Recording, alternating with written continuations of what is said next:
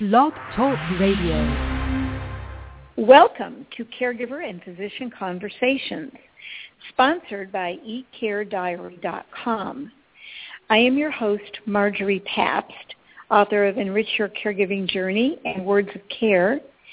Please visit my website at mycaregivingcoach.com, where you'll find many resources for the busy caregiver.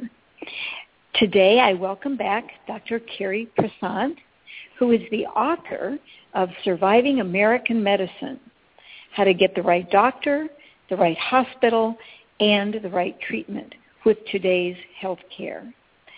Welcome back to the show, Dr. Presant. Well, thank you very much. It's nice to be with you and with all our listeners today. Dr. Presant is a regular contributor to the Huffington Post. He is a hematologist and medical oncologist in Southern California, where he is currently clinical professor of medicine at the University of Southern California, Keck School of Medicine.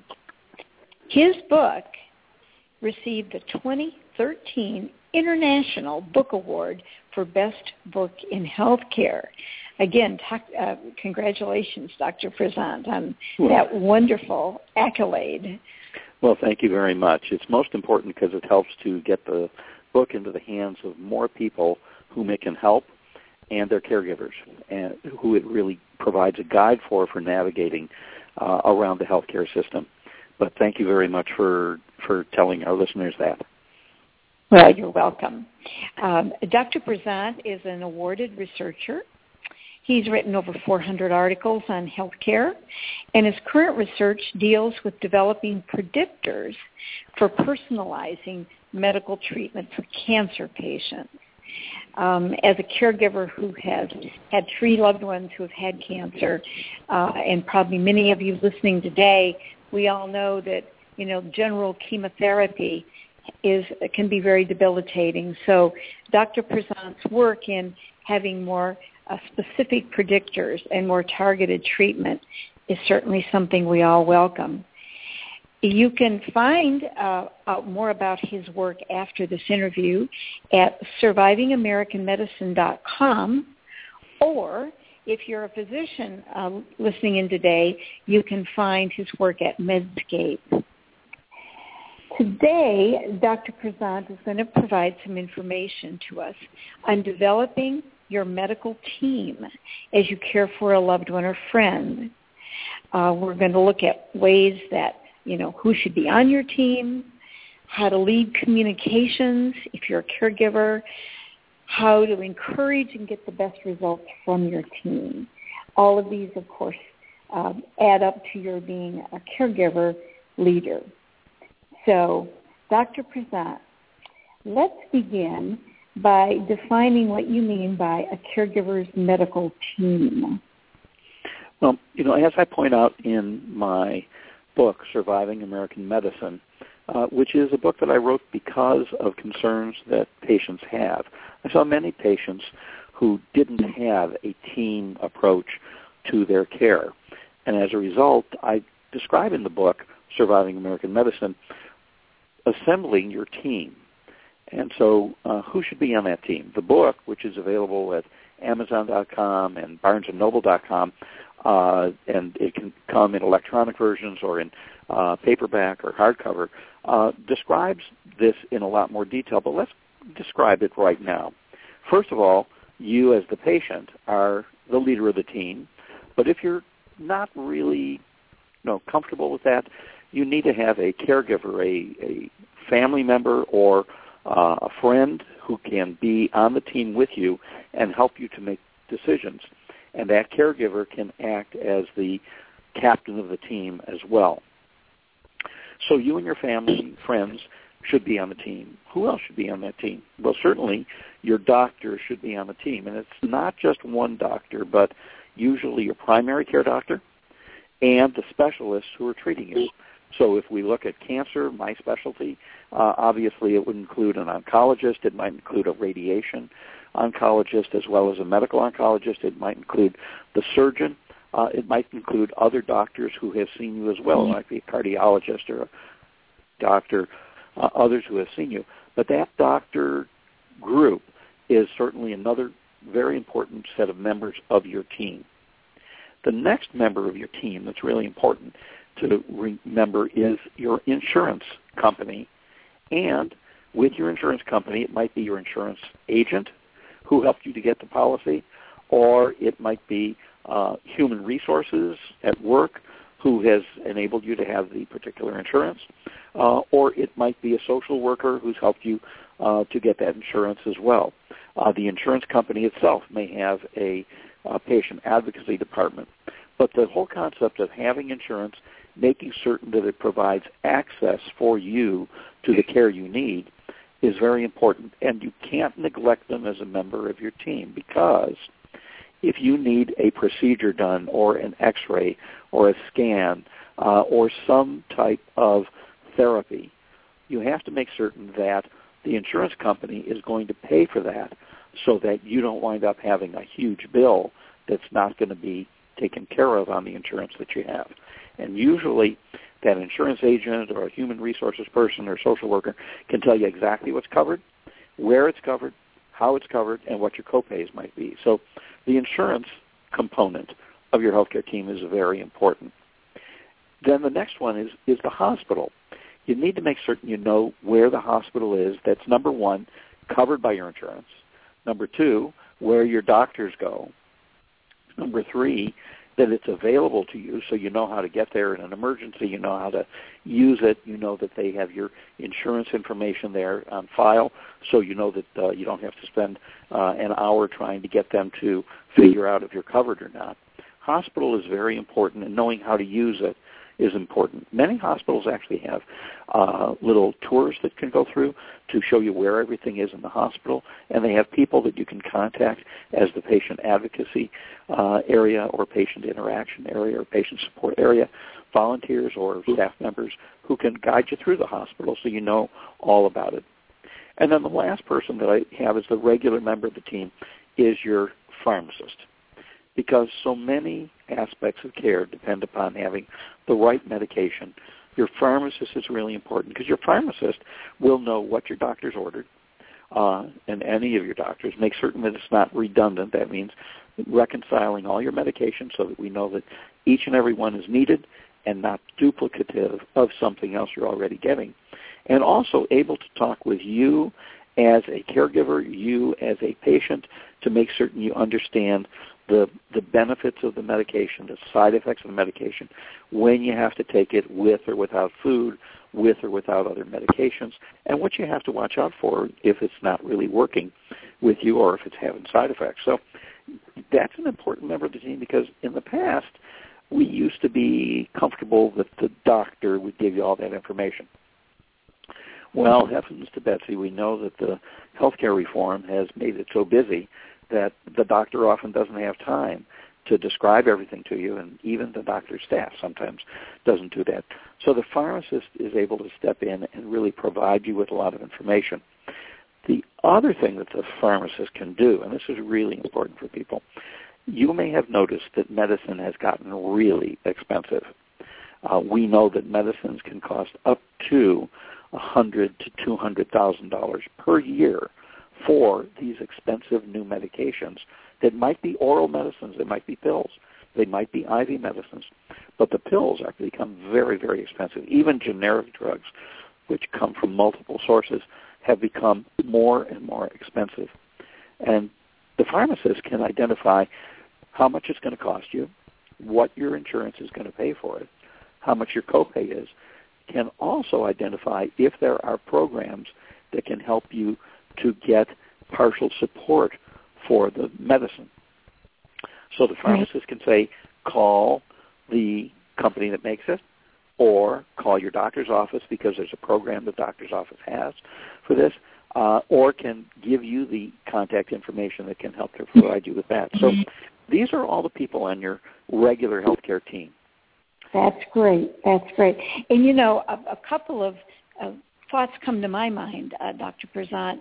It sounds like, you know, the team can change from time to time as you caregive and as your loved ones illness changes or whatever. So I'm assuming you would recommend periodic review of who's on your team, and is there are there additional people or that need to be, or are there some now who can fall off the team because treatment is concluded or for whatever reason? Correct. And many of my patients bring in a list, and their list includes their current medications, their diagnoses, and all the doctors who have been there, and which their hospitals are, and who their pharmacy is. This has been very, very helpful to us to look at, even at the beginning of just a regular office visit, to reassure myself that I know I am reminded of all the people who are on the team. Yeah. Also, can be highlighted with a little colored marker and say, this is a new one that you didn't know about before that we've added. Because a lot of other kinds of components of that healthcare team may pop in from time to time. And who might they be? Well, dietitians are a very common source. I mean, so if you're caregiving for diabetes or for malnutrition or for gastrointestinal problems, ulcers or colitis, things like that, dietitian becomes very important to help to guide people. Also, pulmonary support for patients who have emphysema, cardiologist support, cardiac rehab programs, for example. Regular rehab programs are often a part of the team so that you can get strength back and you can have a better quality of life and do the activities of daily living much more completely. A lot of people have a lot of interest in complementary or alternative medicines, things that they've heard about on the Internet, they've heard about from other people, and which the doctor may not have considered discussing with the patient. And so sometimes there's a complementary or alternative doctor who becomes a part of the team. And I have patients who go to an alternative medicine doctor as well as me, and we send copies back and forth of what we're doing for the patient, so we know that we're in sync with each other. That's great. I'm sorry to interrupt. A psychologist. Yes. A psychologist might be helpful, and even a pain medicine doctor or a pain program might be on that group as well. A thought I have is you were talking about people coordinating with each other. One of the things that has always distressed me and confounded me when I have been a caregiver has been how do you coordinate getting people to talk to each other? Is it the caregiver's role it's their responsibility to get, say, a holistic person, alternative care person with talking to their primary care physician, or is that something that the caregiver can ask for and assume that these people are going to coordinate and communicate? How do you navigate that whole issue of communications among team members? Well, if you're at a large institution that has multiple components in it and one electronic medical record, it sort of communicates by itself, doesn't it? I mean, the one record, everybody adds things into it. And so if you go to, say, a comprehensive cancer center that's gotten a grant from the National Cancer Institute, been awarded that designation, most of them, almost everyone, has a complementary and alternative component to it, and they just enter their results with everyone else's into the electronic medical record. But so often, a patient is taken care of by community-based physicians as well as different specialists, and getting them to communicate with each other is very important. So one way to do that is to make certain, number one, you keep your own medical record, and you get a copy of the notes each time you see a doctor, and bring it with you to the other doctor and give them a copy of the note. The other thing is to make certain that if your doctor uses electronic medical records, and about 70% of American doctors are now using them, it's a little bit higher in cancer, a little bit lower in primary care, it winds up that most of them will have electronic medical record, and if you give them the fax information or the email information or the messaging information of another doctor, they'll send over a copy of their note automatically. But sometimes other programs like rehab programs or like psychologists or like holistic medicine or alternative medicine places don't have that capability. So you have to physically get that either faxed to other places or bring it into other places so they know what's going on. The caregiver has a lot of responsibility in that, and the patient has lots of responsibility. So working as a caregiver-patient team, you need to make certain that you've got everything right up to date. That avoids problems later on. In an emergency, the emergency room in the hospital might need to know who else do we have to contact, what else has been going on in the patient's care. And so having that information available is very important. And in my book, Surviving American Medicine, there's a whole chapter on keeping your own medical records, what should be in it, how should you keep it, how can you organize it, and how do you bring it with you when you go on vacation or when you go to see a new doctor. It really helps in making your care better. That's great. Well, I have read your book, and I have to say that chapter in particular spoke to me about ways to coordinate and facilitate information.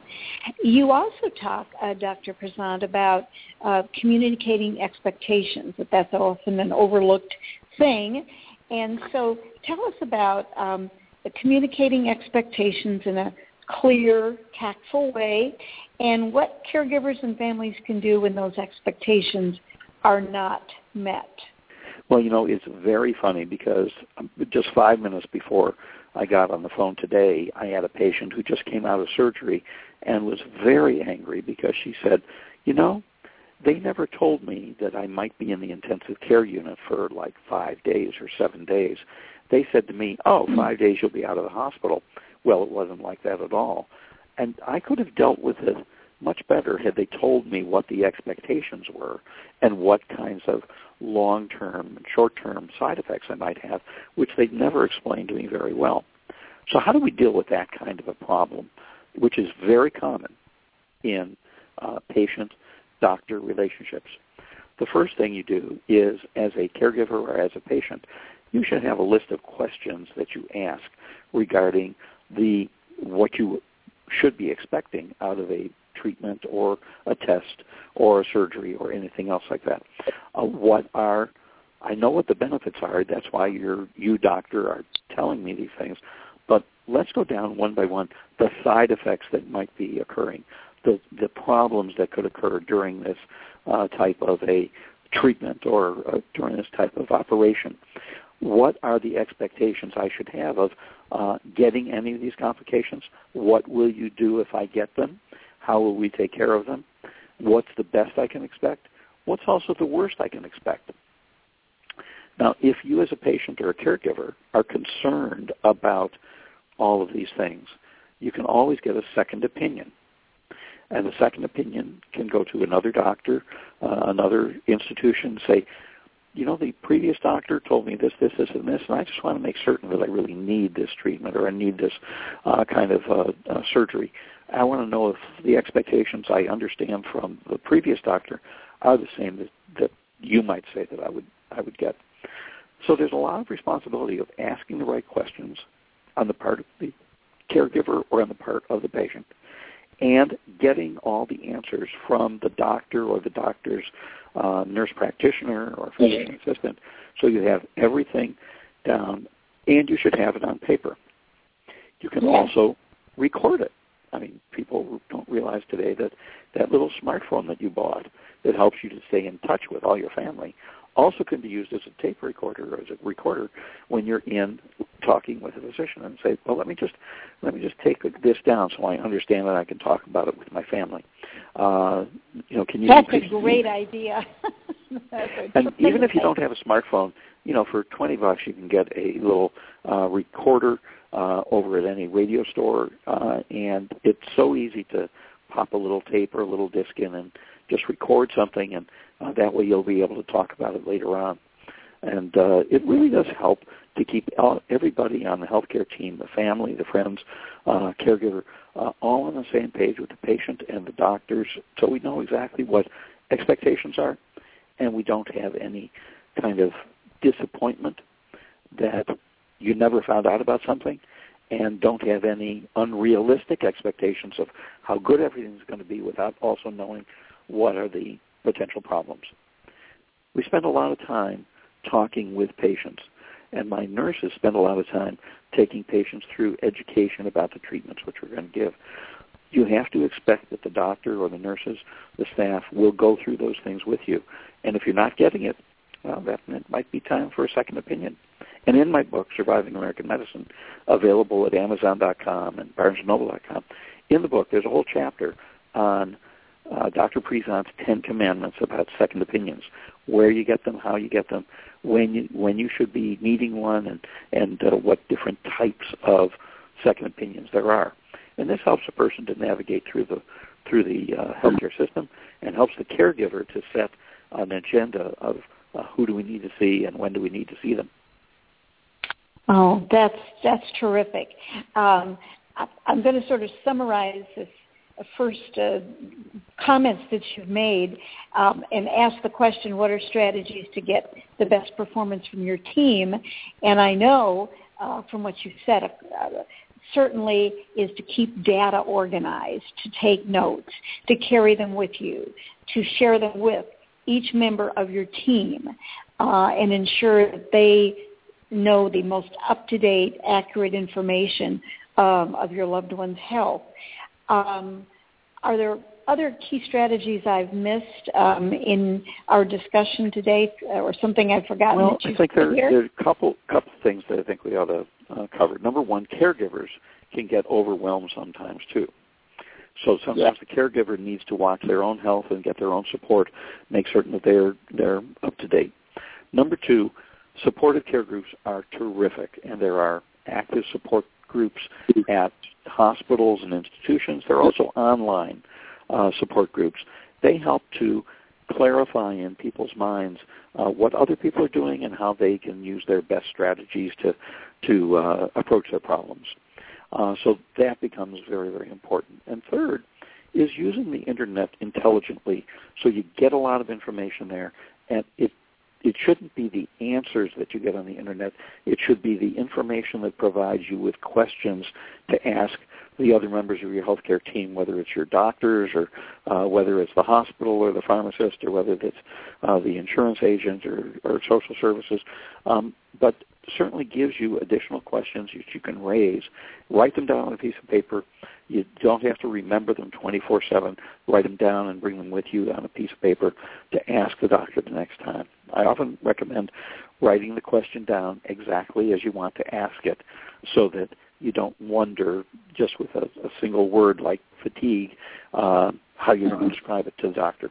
So working through and getting that organized, just as you emphasized, getting organized is so very, very important for people. I really like your idea of and thinking about the Internet as a place not just to get answers, but more importantly, to develop questions that are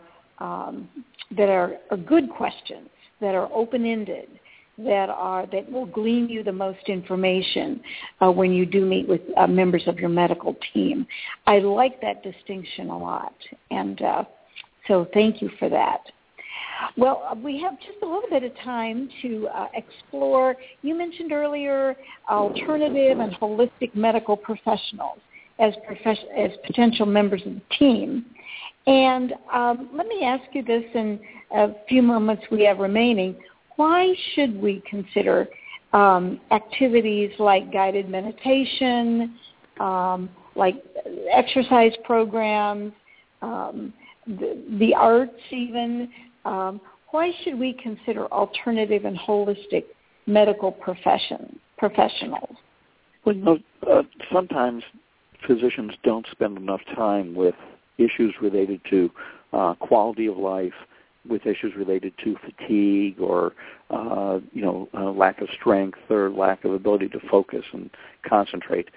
And yet we know that a lot of these supportive programs, such as yoga, meditation, guided relaxation, exercise programs, they can help to increase a person's focus, increase a person's quality of life, increase a person's strength and reduce their fatigue and also increase their appetite and their desire to do things.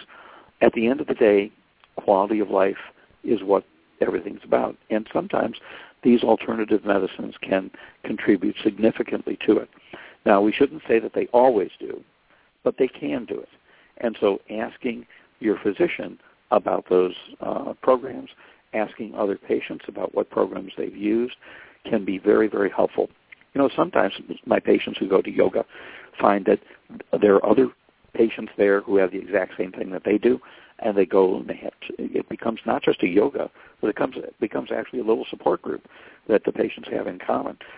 Yes, the yoga itself is terrific for them and does improve strength and does improve attitude, does improve their reduced depression, et cetera.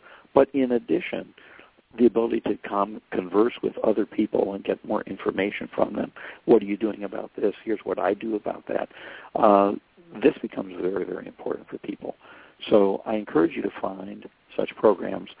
Find, some people who can give you the description of the benefits that these programs can bring to you. But I wouldn't use that as the sole focus, and I certainly do not recommend that you use yoga or alternative kinds of health professionals in place of the usual professionals, the usual oncologists or primary care doctors or specialists in your own particular condition. These should be viewed as complementary, not alternative. Complementary because they help in your care and coordinating that care and getting better outcomes. Wonderful. Thank you very much. Well, for our audience, I want to remind all of you that, as usual, we will have an archive of this conversation with Dr. Presant. It should be posted by tomorrow or the next day on eCareDiary.com, on my website, mycaregivingcoach.com, and on Dr. Presant's website, if you'll remind us of that, Dr. Presant. SurvivingAmericanMedicine.com, and that will link you into articles. It will link you into the book. It will link you into so many things. SurvivingAmericanMedicine.com. It will guide you to Amazon.com or BarnesandNoble.com where you can get the book, and in any of its forms, either electronic or paperback, etc.